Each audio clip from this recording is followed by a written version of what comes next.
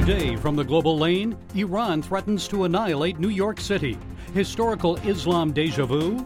They could do something like this, and they don't mind dying because they're going to be martyrs. This is an existential war that has been going on since time immemorial. Inflation Reduction Act. Why Americans may eventually pay more for prescription drugs. Handing the keys over to HHS or to CMS to effectively legislate the price of drugs. I can't think of a single example where government's involvement helps reduce the cost. Overwhelmed by adversity and heartache?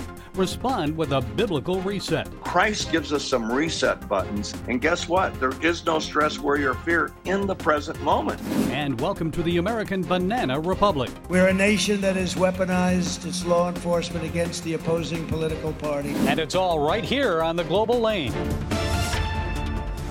The Islamic Republic of Iran warns it is one step away from building a nuclear weapon that could be unleashed quickly on Israel or the United States.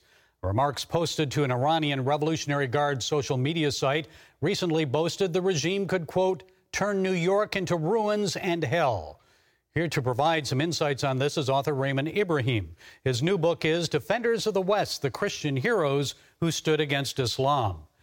Raymond, Western leaders keep trying to reach an accommodation with Iran, but I'm assuming you believe it's futile.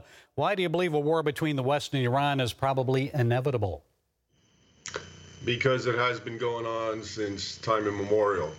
With the rise of Islam in the 7th century, whether it was a Sunni or Shia manifestations, they essentially launched what they called and understood as a jihad on the rest of the non-Muslim world, which at the time was actually mostly Christian. And they conquered and they continued conquering until they swallowed up 3/4 of the original Christian territory, until Europe was all you had left.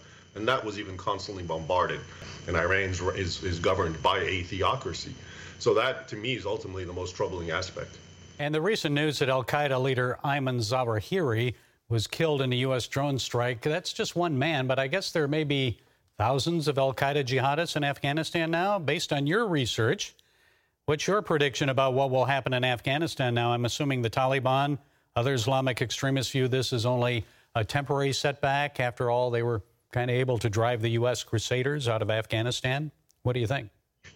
Yeah, the small news, the insignificant but political symbolic news is you killed Ayman Zawahiri, who was one of the two faces of 9/11, him and Osama bin Laden. But he really was a kind of marginalized character right now. He was in his early 70s. You didn't hear much about him. He's just a propagandistic figure and so forth. And I've been studying this because if you go back from the first killings of Abu Musab al-Zarqawi, if you remember him, he was the original face of ISIS. And then, all the way down, all these various leaders, including Osama bin Laden. I remember when Osama bin Laden died, Peter Bergen and other CNN analysts, Fareed Zakaria, they came up and literally said that we can now declare the war on terror is over. Because as if it's all embodied in one man, but it's not. It's like, to give it a quick analogy, the Hercules myth where he fights the Hydra monster, and every time he cuts off one head, 2 more sprout out in its place. And that's really what's going on. It doesn't matter if you kill this or that terrorist, as we've seen. If you go back, you've always had heads of jihad. Arguably, we can begin with Muhammad himself, the prophet, and even he died and the jihad continued. So I think it's more important to understand the existential ideological nature of the war we're in and stop being caught up, again, for political points and symbolism on the Biden administration's behalf with killing this or that leader. Okay, in your book, you look at 8 heroes who defended Christendom. In the first chapter, I found your account of Godfrey and the First Crusade fascinating, and I don't think the average person realizes that the First Crusade was actually a response to the slaughter of innocent Christians, many of them women and children. Tell us more about this. Exactly, Gary. Again, the problem is when we hear about any kind of religious Christian-Muslim conflict, the historical aspect, immediately what comes to mind, most Americans and Westerners, is the Crusades.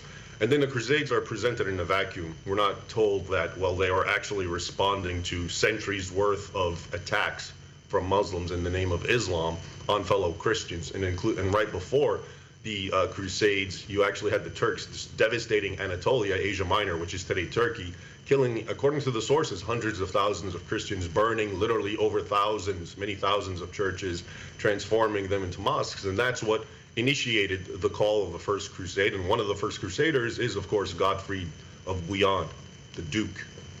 And we have time for another one. Fast forward to the mid-15th century. How about the hero of Albania, George Kastriati, also known as Skanderbeg? He suffered betrayal even from his own nephew Hamza, but he enjoyed many battle victories during more than 2 decades when he and his troops were vastly outnumbered, I guess, by invading Turks. The Turks again. Tell us more about him. Absolutely. All of these characters, I should just say, I read about 8, and beginning with Godfrey, and then we end up with Skanderbeg and even Vlad the Impaler, and I try to give a corrective, of the true nature of who he is and who he was. And by the way, Godfrey is one of the most interesting characters. Very colorful life along the First Crusade, but he's also famous for saying he became the first king of the kingdom of Jerusalem, but he refused to be called king, and he said, "I refuse to wear a crown of gold where my Savior wore a crown of thorns." So very pious men who were driven by just war theory. Now you fast forward, about 4 or 5 centuries, and now you have Skanderbeg in Albania, and now we have a whole different manifestation of Islamic Jihad. You have the Ottoman Turks going into the Balkans and devastating it and so forth. And his life is really amazing. He was actually kidnapped as a youth, trained to be an Islamic slave soldier, rose to the highest echelons of the military due to his prowess, and then waged war for over a quarter of a century against the Ottomans by defending his tiny nation. And the odds were ridiculous. Usually he'd have 10,000 men. The Ottomans would have over 100,000. But he actually beat them in every single confrontation for a quarter of a century. And he's one of the most, really, they call him the Albanian Braveheart. So really all of these characters are fascinating. And it's amazing that we don't have movies about them. But I think I know why, because they were actually very much driven by their Christian piety, believe it or not. And Hollywood won't touch that with a 10-foot pole. Okay, a book that should be on the reading list for every world history buff and in colleges and universities. The book is Defenders of the West, the Christian heroes who stood against Islam. Raymond Ibrahim, thanks for providing those insights. We appreciate it, Raymond. Thanks very much, Gary. Although congressional Democrats claim the Inflation Reduction Act will save Americans money on their prescription drug bills, the nonpartisan Congressional Budget Office says consumers may eventually pay more. The legislation places a cap on drug price increases, prohibiting pharmaceuticals from raising prices faster than inflation. But the CBO says Big Pharma may counteract that restriction simply by raising prices on new drugs. Well, here to share his thoughts is Brandon Harvath. He's the Chief Operating Officer of Christian Care Ministry, which operates Medishare. Brandon, it's good to talk with you again. So, in your opinion, will this legislation lower drug costs or raise them? Your thoughts? Yeah, Gary, I don't think there's any doubt it's going to raise them. And I'll just say again, the economic pressure and prices, whether it's at the grocery store, at the gas pump, it just doesn't seem to stop. I've got 7 kids. I know it very well. But this issue of cost for medication is a lot like the challenges we face with the cost of medical bills. There are so many factors that drive the cost of prescription medications. But I'll just start by saying that handing the keys over to HHS or to CMS to effectively legislate the price of drugs is just simply not the answer. In fact, it will ultimately cause price to go up. Well, it seems when government gets involved, that's what happens. One part of the new law allows for Medicare to negotiate certain drug prices directly with the pharmaceutical companies, and the CBO says that may also increase prices slightly in the long run. So what about that one? Yeah, I think, Gary, the short answer is I can't think of a single example where government's involvement helps reduce the cost in the general marketplace. I had the privilege of leading a hospital system for a while, and I'll just say, why do you think it costs my former hospital system 10 times the amount to replace a simple light bulb than it does for you in your kitchen at home? And the short answer is regulation. Prices don't go down with regulation, they go up. And so regulation for, by the way, from non-elected agencies, it creates just an impossible environment for businesses to thrive in. And then when the price gets untenable, this happens. Those same agencies simply seek to regulate the price itself. And here's the biggest concern. This is a recipe for government takeover, since no business in those conditions I just described could technically survive in that structure. So I see it as nothing more than a Trojan horse, frankly, for single payer. Well, I was going to say, it seems like single payer is coming. Brandon, I don't know about you, but one of the chief complaints I hear people make about prescription drugs is the cost of new drugs. Now, a doctor may prescribe a new drug that may actually help treat their symptoms or their illness. The price is astronomical, and then the insurance company rejects it because of that. So explain for us why new drugs are so costly. What can be done about that? Yeah, well, we should back up and talk reform, because when you say new drugs, this is a pretty complicated topic to begin with. And too many drugs right now end up in this evergreen patent cycle. All right, so we should back up and discuss some of these challenges in the patent cycle itself. Pharma companies are abusing the system. It ultimately cuts out competition and drives up the price. So to be clear, innovators, and I do believe this in the environment we live in, and certainly in a free market, innovators should be rewarded. But most people don't realize that the majority of new drugs or new patents for drugs aren't actually new drugs at all. Rather, they're existing drugs. They're just tweaking them over and over ever so slightly to keep their patent rolling, artificially, by the way, to cut out competition. You know, as an example, I'll just say research shows from the FDA's own records, 75% of patents from 2005 to 15 were actually all for existing drugs. And why is it then that some prescription drugs, let's say those that may cost $100 here in the USA, can be purchased in some countries overseas for, say, $5? Is it simply because, I just want to know, is it because Big Pharma knows that Americans can afford to pay more? Why that disparity in pricing? Yeah, this is another important point of reform that's really just needed, where, frankly, Americans need to vote with their feet. You know, don't let drug manufacturers negotiate lower prices internationally and then stick Americans with the bill for innovation. This happens all the time. They charge what they can get for it. The global market is complex. To be fair, there are market forces that grant some governments just better buying power, but there are also a large number of regulatory issues at play here that just artificially keep the prices higher domestically than they should be naturally. You might, even say, and maybe blame it on Americans and say, we're over-consuming drugs. But at the end of the day, Americans aren't necessarily over-consuming compared to other countries. Studies have shown this, but we do end up paying nearly twice as much because of regulation. Finally, many people believe that government intervention often makes matters worse. We've discussed that. So what can individuals do to reduce their drug costs? Yeah, well, Gary, I would just offer there are so many wonderful charitable discount programs out there. I don't want to disparage them in any way. I think they're incredibly awesome, and I would encourage all of your listeners, all of your viewers to check them out. Practical solutions, by the way. In fact, here at MediShare, we offer a number of solutions like that for our members, including a similar drug discount program.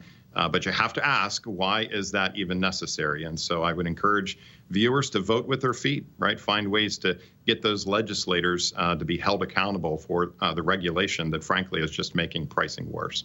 Okay, Brandon Harvath, COO of Christian Care Ministries, which operates MediShare. Thank you, Brandon. We appreciate you providing those insights. Thank you, Gary. Who do you turn to for help when you face heartache or tragedy? Family, friends, God, government? After historic, devastating floods, most people in southeast Kentucky may likely say all of the above.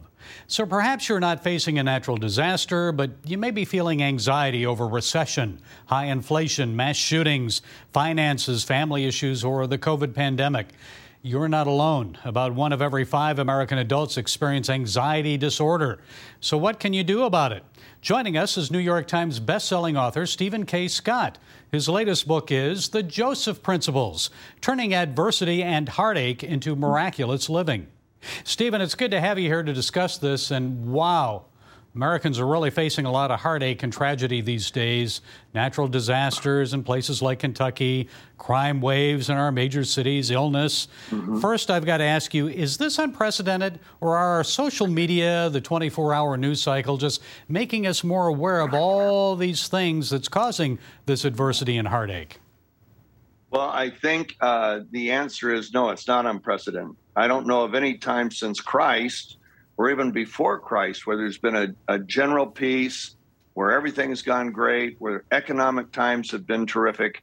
And even that doesn't free us from anxiety. Anxiety is something we go through one-on-one. And people, Jesus gave us the perfect answer. We get into it in Joseph Principles, and we literally show people how to turn off the power of their anxiety, their stress, their worries, because all of that comes from the future. when our mind is in the future, and Christ gives us some reset buttons that when we hit those buttons, we're instantly into the present moment with God, with the people that we're with. And guess what? There is no stress, worry, or fear in the present moment. When we're in the moment, it's us, God, and whoever he puts in front of us. And we don't have time to worry. In your book, you remind readers about Joseph, who was sold into slavery by his brothers. Why Joseph? What's the main lesson from that Bible story? Well, there's a bunch of them. In fact, we see 12 principles in Joseph's life that all of us would like. A faith in God, his sovereignty and his love that can carry us through any kind of trauma. We see a level of forgiveness that is supernatural. We see a level of success that has never been equaled in the history of the world. I mean, it's that solid to where anybody that watched him said God is with him because of his success. And they just said there's no way to have that kind of success without God. So how do we move into the level of intimacy with God that Joseph experienced? Because all of this flowed out of his intimacy with God. You mentioned an elderly woman who had a painting that she was going to throw out. It was appraised and then it sold at auction for $27 million, a hidden treasure. So how do we discover our own hidden treasures? Every trauma in our life produces hidden treasures, but they're buried in the rubble. And Gary Smalley and I had we ministered together. He was my best friend for 43 years, and he taught me a skill set, very simple, on how to find these giant 10-carat diamonds, 20-carat diamonds in the rubble of our life. And I've seen it deliver people from discouragement and despair instantly. In fact, one of the ladies we talk about in the book was molested by her father every single day from the time she was 6 years old until she left home at 16. And that obviously that seems like an impossible thing to get over. But when Gary spent 15 minutes with her and took her through this treasure hunting skill that we show people, you can do it. Your children can treasure hunt. We show anybody how to treasure hunt.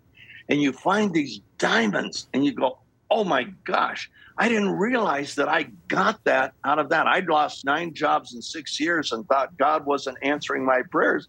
He was preparing me, giving me everything I needed for job number 10, where we started a company with $5,000. And by the time I retired, we had done billions and billions of dollars in sales, all because of these treasures that are hidden in our traumas. So we show people how to treasure hunt any trauma, whether it was when they were a child or something that happened last week. And Stephen, a lot of kids and adults are feeling angry these days. You're right about hitting that reset button. So how do people get beyond anger and bitterness of the past and learn to forgive others? Christ gives us the one and only way to forgive the unforgivable. You know, C.S. Lewis said, forgiveness is a lovely idea until we have something to forgive. Then it's not so lovely. And he said, we have to forgive the inexcusable in other people because God has forgiven the inexcusable in us. And so in this forgiveness isn't what most people think. It's not tied to emotions. You don't have to reconcile when you forgive. Because forgiveness means to release, untie, release, and grant a pardon. And we show you how to do that because that's critical. You cannot follow Christ if you can't forgive, according to Jesus, not according to me. Okay, the book is The Joseph Principles, Turning Adversity and Heartache into Miraculous Living. Stephen Scott, thank you for sharing those thoughts. We appreciate it. Hey, thank you, Gary. Welcome to the third world, the Banana Republic of America. By now, you've likely learned of the FBI's raid on Donald Trump's Mar-a-Lago, Florida home. Regardless of your political leanings, most Americans would agree this was an unprecedented, extreme act against a former president of the United States. The motivations of the judge who issued the warrant, the Attorney General, and the FBI are questionable. The warrant-issuing judge, Bruce Reinhart, is a former Barack Obama campaign donor. When he practiced law, he represented employees of convicted pedophile Jeffrey Epstein. So it begs the question, what were the FBI agents really after? Classified presidential documents, which, by the way, were reportedly already declassified, or secret information about Jeffrey Epstein and his pedophile friends? If that was the reason, I doubt it would appear in the warrant. We can only speculate, because many details of the warrant and the raid have yet to be revealed. I'm sure Attorney General Garland and FBI Director Wray would say they don't comment on open investigations. But folks, this is a former president of the United States. The 75 million Americans who voted for him deserve an explanation. Garland and Wray need to hold a joint press conference to justify the search and explain exactly what happened and why. There's already too much public mistrust of the DOJ and a discredited and politicalized FBI. Their hypocrisy and silence may explain why Donald Trump remains more popular than our sitting president. Quinnipiac recently found that 71% of Americans polled say they don't want President Biden to run again. 7% fewer people, 64%, say the same about Trump. The prevailing feeling is the country needs to move on. But move on to what?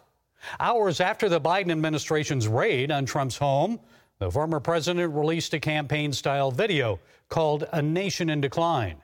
Here are some highlights. We are a failing nation.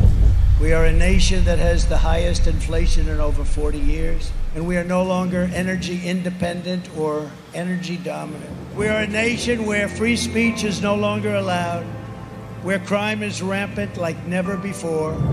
We are a nation that over the past 2 years is no longer respected or listened to all around the world. Yes, like former President Trump, 85% of Americans say the country is on the wrong course. Politicians in both parties, Republicans and Democrats, have caused many of our difficulties, and many have placed their own interests above yours and mine. But America has faced big challenges and difficulties before. We defeated the British, overcame a civil war, the Great Depression, 2 world wars, and the COVID pandemic. Folks, there is a way back, and I believe the best is yet to come. But we must look to God, not government, for solutions. Only by ridding the country of ungodly and dishonest politicians, throwing off corruption in our own hearts, and embracing righteousness will we truly obtain a prosperous future for our nation and for generations to come. Well, that's it today from the Global Lane. Be sure to follow us on the CBN News and NRB channels, social media, and our broadcast affiliates. And until next time, be blessed.